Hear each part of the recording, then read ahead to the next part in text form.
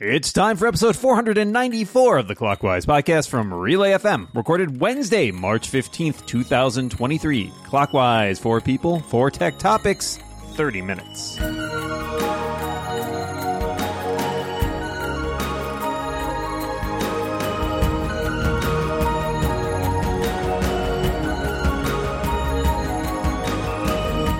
Welcome back to Clockwise, the tech podcast with at least one host who's still stuffed from Pi Day. I am one of those hosts. Which one is it? Micah Sargent, and I am joined across the internet by my good pal, my good buddy, in fact, my dungeon buddy, because we play Dungeons & Dragons online, and in fact, we did that last night. It's Dan Morin. How you doing, Dan? Like the old saying says, Micah, beware the pies of March. So, just glad that we made it and that nobody is getting stabbed in the Senate today. Et tu, cherry pie. Let's move along to talk about our awesome guests who are joining us here for this episode of Clockwise. To my left, editor-in-chief of No Jitter and the program co-chair of Enterprise Connect, the ever insightful Lisa Schmeiser. Hello, Lisa. Hello. I'm so excited to be here. And excited to report that I had s'mores pie last night for Pi Day. It was amazing. Yum. Good call. Good call. I didn't have any pie. It was on me. To my left this week, it's the host of the Nasilicast and all the other fine Podfeet podcasts, our fantastic friend, Allison Sheridan. Welcome back, Allison. Well, coming in from wet and rainy Southern California. That's a sentence you don't hear very often. Yeah. I guess now that I think about it, I'm coming in from wet and rainy Northern California as we kick off this show. You know how it works. We've got 30 minutes and 4 topics, so I will get things rolling. I know this question comes up from time to time, but it always provides interesting answers, which is why I'm asking it again. How do you, if you do, display or enjoy the photographs that you take with your smartphone, your DSLR, basically any digital capture device? How do you enjoy them, and how do you display them? Lisa, we'll start with you. My photos mostly live in the cloud. And I have a curated collection on my phone, and every once in a while I'll print one out through Shutterfly, but I don't do much else with them. I'm a sort of a digital photo underachiever. I actually really love photos ability to the thing. It has a featured photos of the day where every day it pops up, I don't know, somewhere between 2 and 8 photos that it just sort of picks up, either because they're, this happened on this day at one point or some other connection, or it's sometimes just random. And my wife and I often scroll through our photos and exchange like with them with each other and like, oh, remember this or remember that. So I kind of like that photos surfaces that, because often I would not go back and look at old pictures. And then in my office, I have both a Google Nest Hub that does it acts as sort of a digital photo frame. And I think it's permanently, because I'm sort of limited to what photos are on there, because it doesn't hook directly into like Apple Photos. I use that to cycle through a bunch of my wedding photos. And then I've been testing for a while. I keep meaning to work on my review of it, but it's kind of got installed. I have an Aura, AURA digital photo frame, which is currently showing pictures from the shared album I have of my kid. So that's just sort of rotating through photos over in my office there. So I don't really print out photos very often, but I feel like now that I have a kid, I probably will end up doing that more, is my guess. Allison, what about you? Just like you, I just bought an Aura frame for my mother-in-law for Christmas. And I totally want one, because I had it in my house for like a month, getting it ready and making sure it was preloaded with some fun photos. And now my kids are adding photos to it for grandma, and I get to see what they're adding. And I really want one. It is a really, really slick device. From a physical standpoint, I also create a photo calendar that I make every year of the family. And I do a 5x5 grid of photos. At first it was 2 or 3, and then it became like 5. And pretty soon it's like, nope, we have too many people in the family. We want 25 photos on every month. And it is pure joy to turn over the new month, and everybody talks about what's fun in the new month. I also just published a screencast online tutorial about how to use Mimeo photos and Motif plugins to create things like calendars and photo books.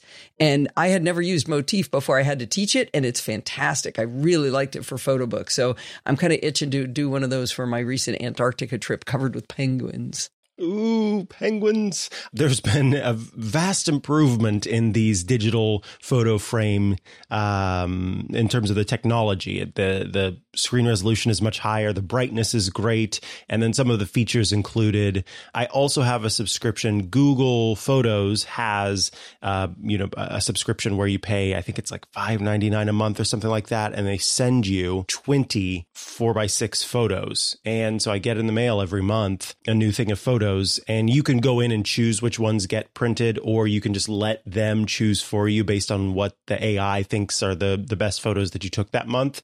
Outside of that, just passing around photos between family. I got my partner's family is like huge into shared iCloud photo libraries now. They love being able to share, or rather not libraries, but albums.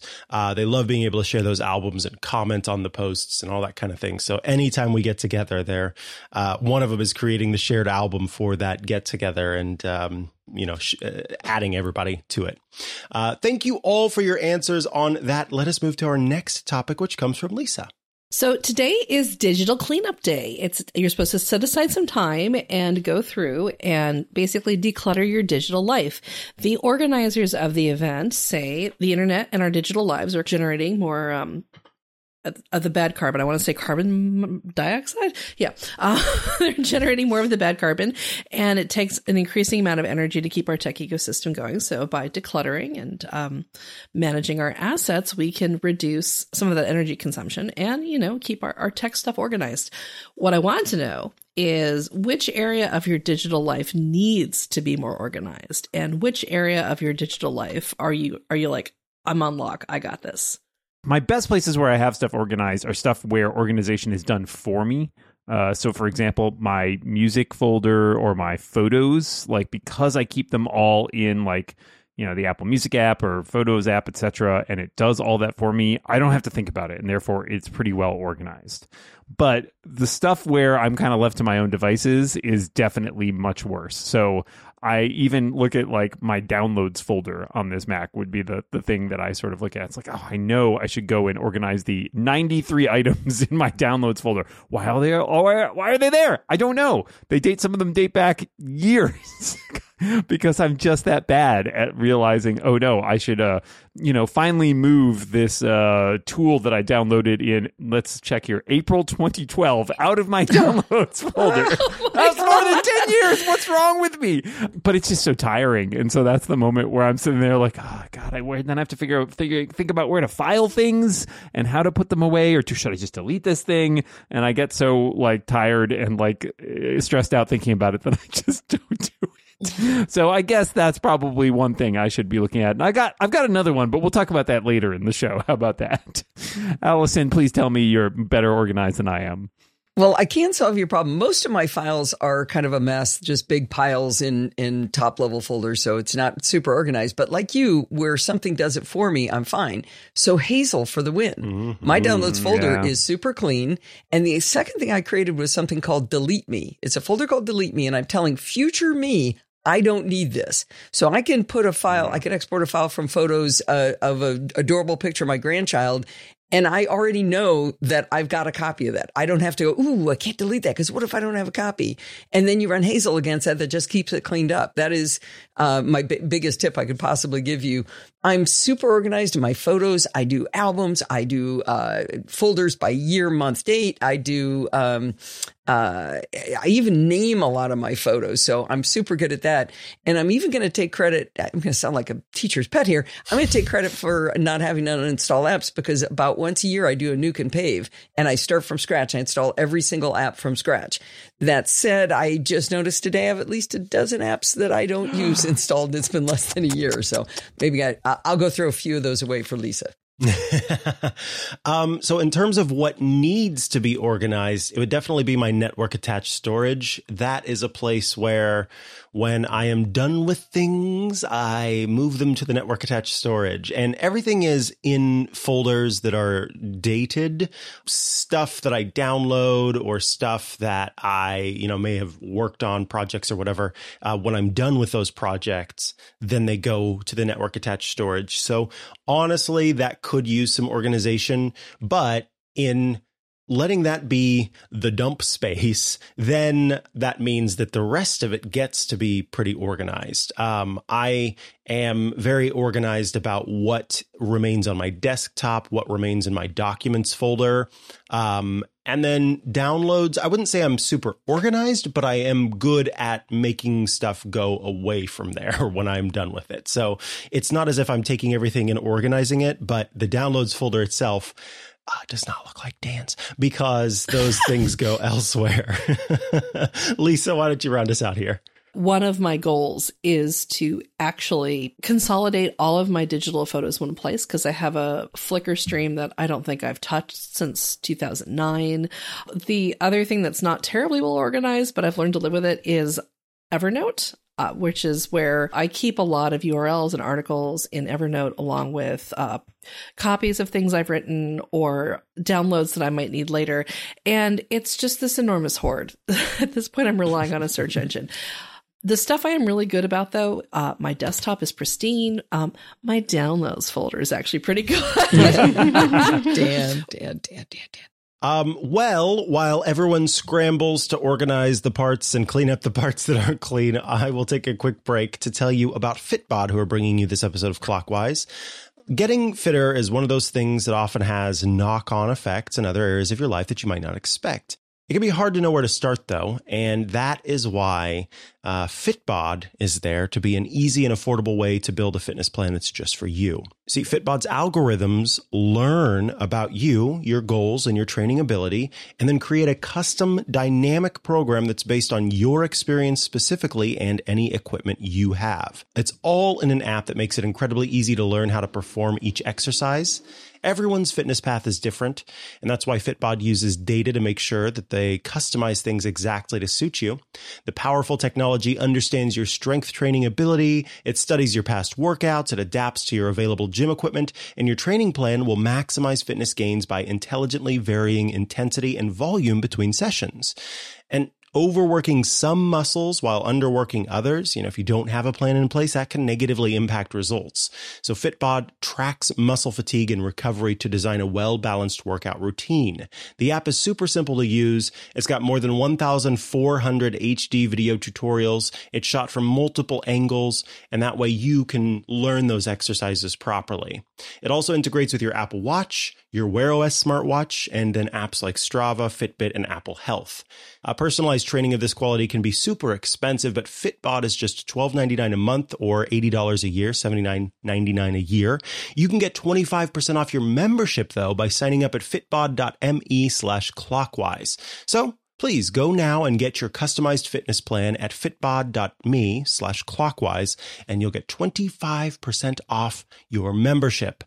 Once again, fitbod.me/clockwise for 25% off. Thanks so much to Fitbod for their support of this show and Relay FM. All right, we are back from the break, and that means it's time for Dan's topic. All right, I think we can all identify with this. What is a piece of software that you don't really like, you have a lot of problems with, but you have to use it for, reasons? Allison, let's start with you. Well, I'm really glad I got to go first because the obvious answer to me is the Twitter app. It's just disgusting. I hardly ever use it, and I don't have to use Twitter. I can choose not to, but I've quit so many things lately. I'm tired of doing that. I don't go in very often, but I opened it up the other day and I looked at my mentions. And I clicked on the mentions thing, and what it showed me was an article about a young boy who'd been murdered. Oh, golly. It's like, nobody mentioned me in that. It was in my mentions, though. I immediately after that got a how do you like Twitter option. And so I rated it, but it has 5 stars. By the way, the Twitter app in the App Store. But anyway, I am really happy over on Mastodon with Ivory and Ice Cube so far, and Test Driving Mona app. It's just such a delightful place. Mastodon is such a delightful place that I very rarely go into Twitter, and a big part of it is because of the apps. And I think that's one of the reasons the engagement seems to be way down on Twitter. I'm getting 9 times as much engagement on. I tested it on a specific post. 9 times as much engagement on Mastodon. And I have 9 times as many followers on Twitter.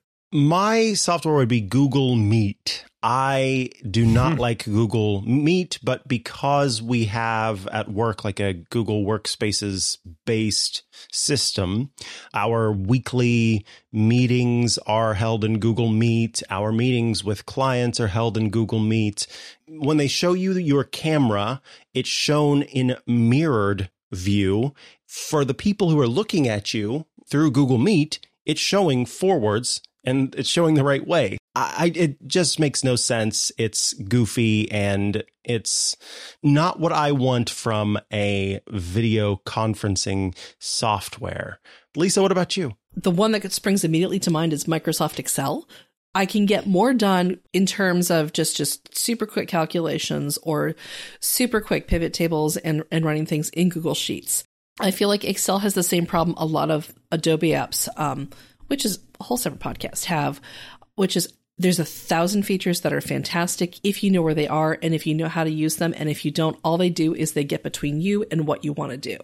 That's my big complaint about Excel is it's too much of too much. And it would be nice if you could just kind of have a toggle where you're like, I just want basic idiot mode. Or, all right, I just want the mode where I can do my taxes and run some inventory projections. And then finally I want God mode. Like just give me something like that. Don't give me an application that feels a little bit like an airplane cockpit at this point. As tempted as I am to pick Zoom, a thing that I complain about on a regular basis, I am going to pick Microsoft Word, an app that reason. I have to use because it is sort of an industry standard, but I get frustrated every time I use it for a variety of different reasons. Most recently, I'm doing copy edits and dealing with track changes, which I understand is, again, the de facto way that much of this stuff gets done, but it's just so confusing. There's literally multiple like interfaces for it in Word. Like, oh, you can have stuff in the sidebar. You can have little panels that pop up. You can have little comments that float over here. It's like, why are these not all in the same place? And moreover, just like things that I feel like should be table stakes. This app, it turns 40 years old this fall. And I had to, restart my computer today, and I opened the manuscript I was working on, which is a 270-page book manuscript. And it's like, surely you would like to go to the first page. No, I'm halfway through editing this thing. Just put me where I left off. Why is this a problem? This is a 40-year-old app. This is so basic. So, and then on top of that, I think it does suffer, like Lisa was saying, from a little bit of the same problem as Excel, where it's like, there are so many toolbars and like icons and all of that. It's like, I get that you have a ton of bells and whistles and that's great, but I don't need all of those. Maybe you could just, take it down a notch where you don't have to try so hard. Okay. We're all using you anyways. Thank you all for that. I appreciate it. Thank you for the, where you can spend a little time in our sadness together. Let's go to our last topic, which comes from Allison. Well, my question is actually came from a friend of mine, a relatively new Mac user, asked me a question I thought I'd run by this committee. She asked, do you have a strategy for how long is optimal to hold on to a MacBook? I know it can last a long time, but there has to be a sweet spot.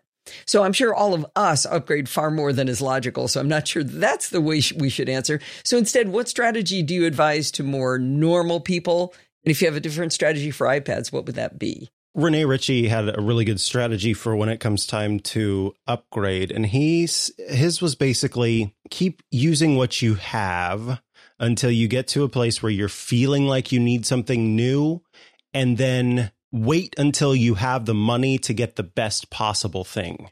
That is one thing about MacBooks that I have found to be true, is that they can last a very, very, very long time. As far as iPads, I don't know. Use them until they break, I think, is my advice. They are also kind of long-term devices. And yes, I think I and many others exist outside of that sort of normal sphere of upgrading when it's time, and instead we're doing it all the time. But yeah, use it until it breaks. That's what I see a lot of people do, and they seem to be happy with that. Lisa, do you have some advice?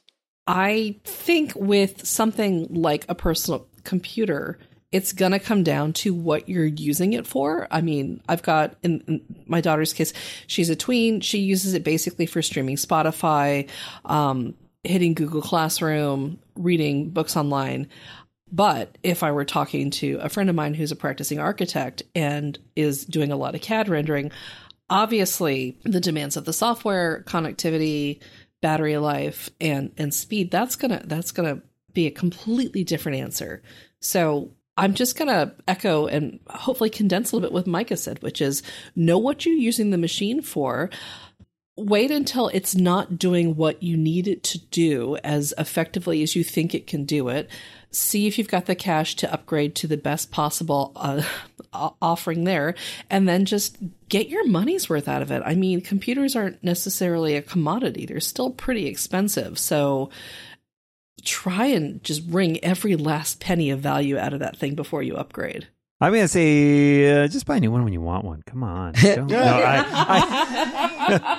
Life's short, people. I think I concur largely with what Lisa and Micah have said, which is when you start to get frustrated, I think that's the thing. When the computer is taking more time to do the things that you need to do, and it's not just because with these things, things take time sometimes, but like when it's actively holding you back and you're like, oh man, I just have to wait for this thing to catch up with me. It's time to start thinking about it because, again, life is short. Why waste your time waiting for a computer to do work if there is a new device that will get it done that much faster so that you can spend the time doing the things that you're actually excited about doing? So I mean, I don't know if there's a good rule of thumb, as many of you have said, like it depends on what you're using it for. I tend to think every 3 or 4 years is a nice time to replace it if you can, but certainly laptops last a lot longer than that, and I've used laptops a lot longer than that.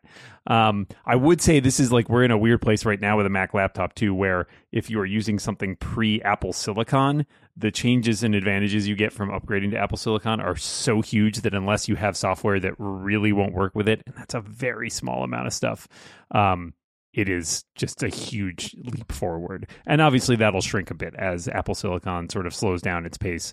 But right now that is still a big advantage. On the iPad side, yeah, just, I don't know, run them into the ground. I agree. I think iPads, the stuff is, software and experience stuff isn't moving fast enough that iPads are really getting outpaced very fast. So I think you can keep using those for a long time, and that they can continue serving secondary purposes like media streamers and stuff for even longer after that. So Allison, why don't you wrap this up for us? Dan, I actually take notes on what I'm going to say so that I don't forget something I wanted to make sure I said. And I actually wrote iPads, run it into the ground. Like word for word what you just said. I'll add a caveat to that, and also on the Macs on when to upgrade is everything has the caveat of it has to still be able to run a supported OS. It doesn't have to be able to run the latest one, but whatever you're running has to be able to have security updates. I won't let my friends run something that doesn't. But vamping off of Lisa, the sweet spot might be when you can justify flowing it down. See, so you can get the new hotness. Your daughter needed the MacBook Air, so you had to get a new one. I think that's a good strategy. That would have been like the greatest pandemic flex ever. Oh, well, gosh, we just all need MacBooks. We're stuck at home. Right. I actually would put a number on the Macs. I would say 5 years is the sweet spot. I think 3 years, you're like me lighting dollar bills on fire if you do it every 3 years, which is about what I do. But I think more than 5 years, you're starting to pay a penalty for some technology has gotten older and you could be doing a lot better. You could be having a lot more fun with it, whether it's the price of the SSDs has gone down so you could have more space because you're not wasting time doing that, or something like the Apple Silicon jump has happened. So I sort of feel like 5 years if I had to pick a number. And iPads, of course, is until it explodes. That there's just keep playing with them because they don't change that much. All right. That means it is time for the bonus topic. But before we get there, let us take a quick break so I can tell you about how to fix the internet. Well, I mean, I'm not going to tell you about how to fix the internet. I'm going to tell you about a podcast called How to Fix the Internet. It's an original podcast from the Electronic Frontier Foundation. Sometimes it can feel like we are lurching towards a digital future that no one wants. I think, especially lately, a lot of us have certainly felt that. But it doesn't have to be that way. There are choices we can make to create an internet that makes a better future for all of us. And technologists and policymakers have real solutions to the problems facing our online world today. So we can build an internet that has all of the goods, all of the good things that we want from tech with none of the creepy stuff. Your hosts of the podcast are Cindy Cohen and Jason Kelly. Cindy is the executive director of the Electronic Frontier Foundation, has been in the trenches, in the courtrooms and boardrooms of tech activism for decades. And Jason joins the show this season as a digital strategist and activist with EFF, where he focuses his work on privacy, free speech, and surveillance. In each episode, Cindy and Jason invite someone with a vision on how to fix the internet, someone with real solutions on how to move the needle towards a better online world. And the show will make you feel better about the digital future we have ahead of us, so you can be more knowledgeable about what needs fixing and be more engaged on how to demand change. Episodes are available everywhere that you listen to your podcasts. And of course, you can go to EFF.org/podcast. Very easy to find, EFF.org/podcast. They have it on Apple Podcasts, on Spotify, on Google Podcasts. So no matter where you get your podcasts, you can check it out. This is a podcast that has lots of great conversations about, you may think of some of the companies that are out there, but maybe you're not thinking about sort of what's behind the companies. And there was a recent episode called Don't Be Afraid to Poke the Tigers. And researcher and hacker Andrew Huang was talking about how in Shenzhen, China, there's this sort of marketplace where anyone can go and make adjustments to the devices that they have, or buy little parts and pieces to augment the devices that they have. But here in the US, things don't really work that way. And so kind of as an advocate for the right to repair, the right for anyone to innovate, it's a really good conversation with Andrew about that experience and sort of trying to encourage more of that behavior in the United States. You can search for How to Fix the Internet in your podcast player. And of course, there will be a link in the show notes. And our thanks to How to Fix the Internet for their support of the show and all of Relay FM. Alrighty, it is time for the bonus topic. It's a simple question. What's something you're looking forward to?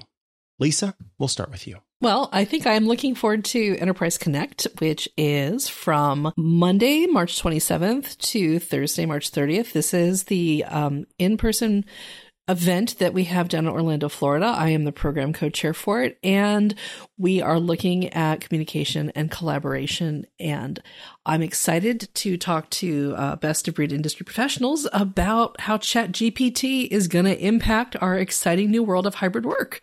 I just discovered a couple weeks ago that right before the pandemic, or right around when the pandemic kicked off in 2020, I had tickets to go see my favorite band, Guster, playing with our local symphony orchestra. Aww. And it got canceled. And that was the second concert. The first one I had missed. I didn't even know it had happened until after it happened many years before. And I just heard that they're doing a third one. And I think it's probably going to be the week of WWDC. But I'm going to come home somehow for it. That's what I'm saying. I'm going to do it. Well, I'm looking forward to a new grandchild arriving in July. Congratulations. Oh, wonderful. Oh, my goodness. That's amazing. Oh, my God. Is there a name, or do you have any other details? No name, no gender. It's their third child, my son's third child, and they've decided for this one not to know. All they right. They don't know what the tiebreaker is, or not. No. Tiebreaker. Oh, that's funny. Well, congratulations. That's very exciting. I am looking forward to, I'll say two things quickly. One is going to see a couple of incredible drag queens when they come to San Francisco in July and August. One during Pride, and then another obviously after Pride. And then also with WWDC right around the corner, I know many of my internet friends will be here or close by. So I'm looking forward to seeing some folks that I have not seen in quite a while. All right, folks, if you out there that are listening would like to get ad-free episodes with an extra overtime topic every week, you can become a member of Clockwise. Just go to relay.fm/clockwise and sign up for $5 a month or $50 a year. And when you do, that, of course, helps support the show. In this week's overtime topic, we discuss how we manage our inboxes. And with that, we have reached the end of this episode of Clockwise. All that's left is to thank our incredible guests. Lisa Schmeiser, thanks so much for your time today. Thank you for having me. And Allison Sheridan, thank you so much for being here. Always a pleasure. Love to start my day this way. Micah, you'll be back next week. I'll be gone next week. So enjoy your Dan-less time with next week's episode. But until then, we remind everybody out there listening, watch what you say. And keep watching the clock. Bye, everybody.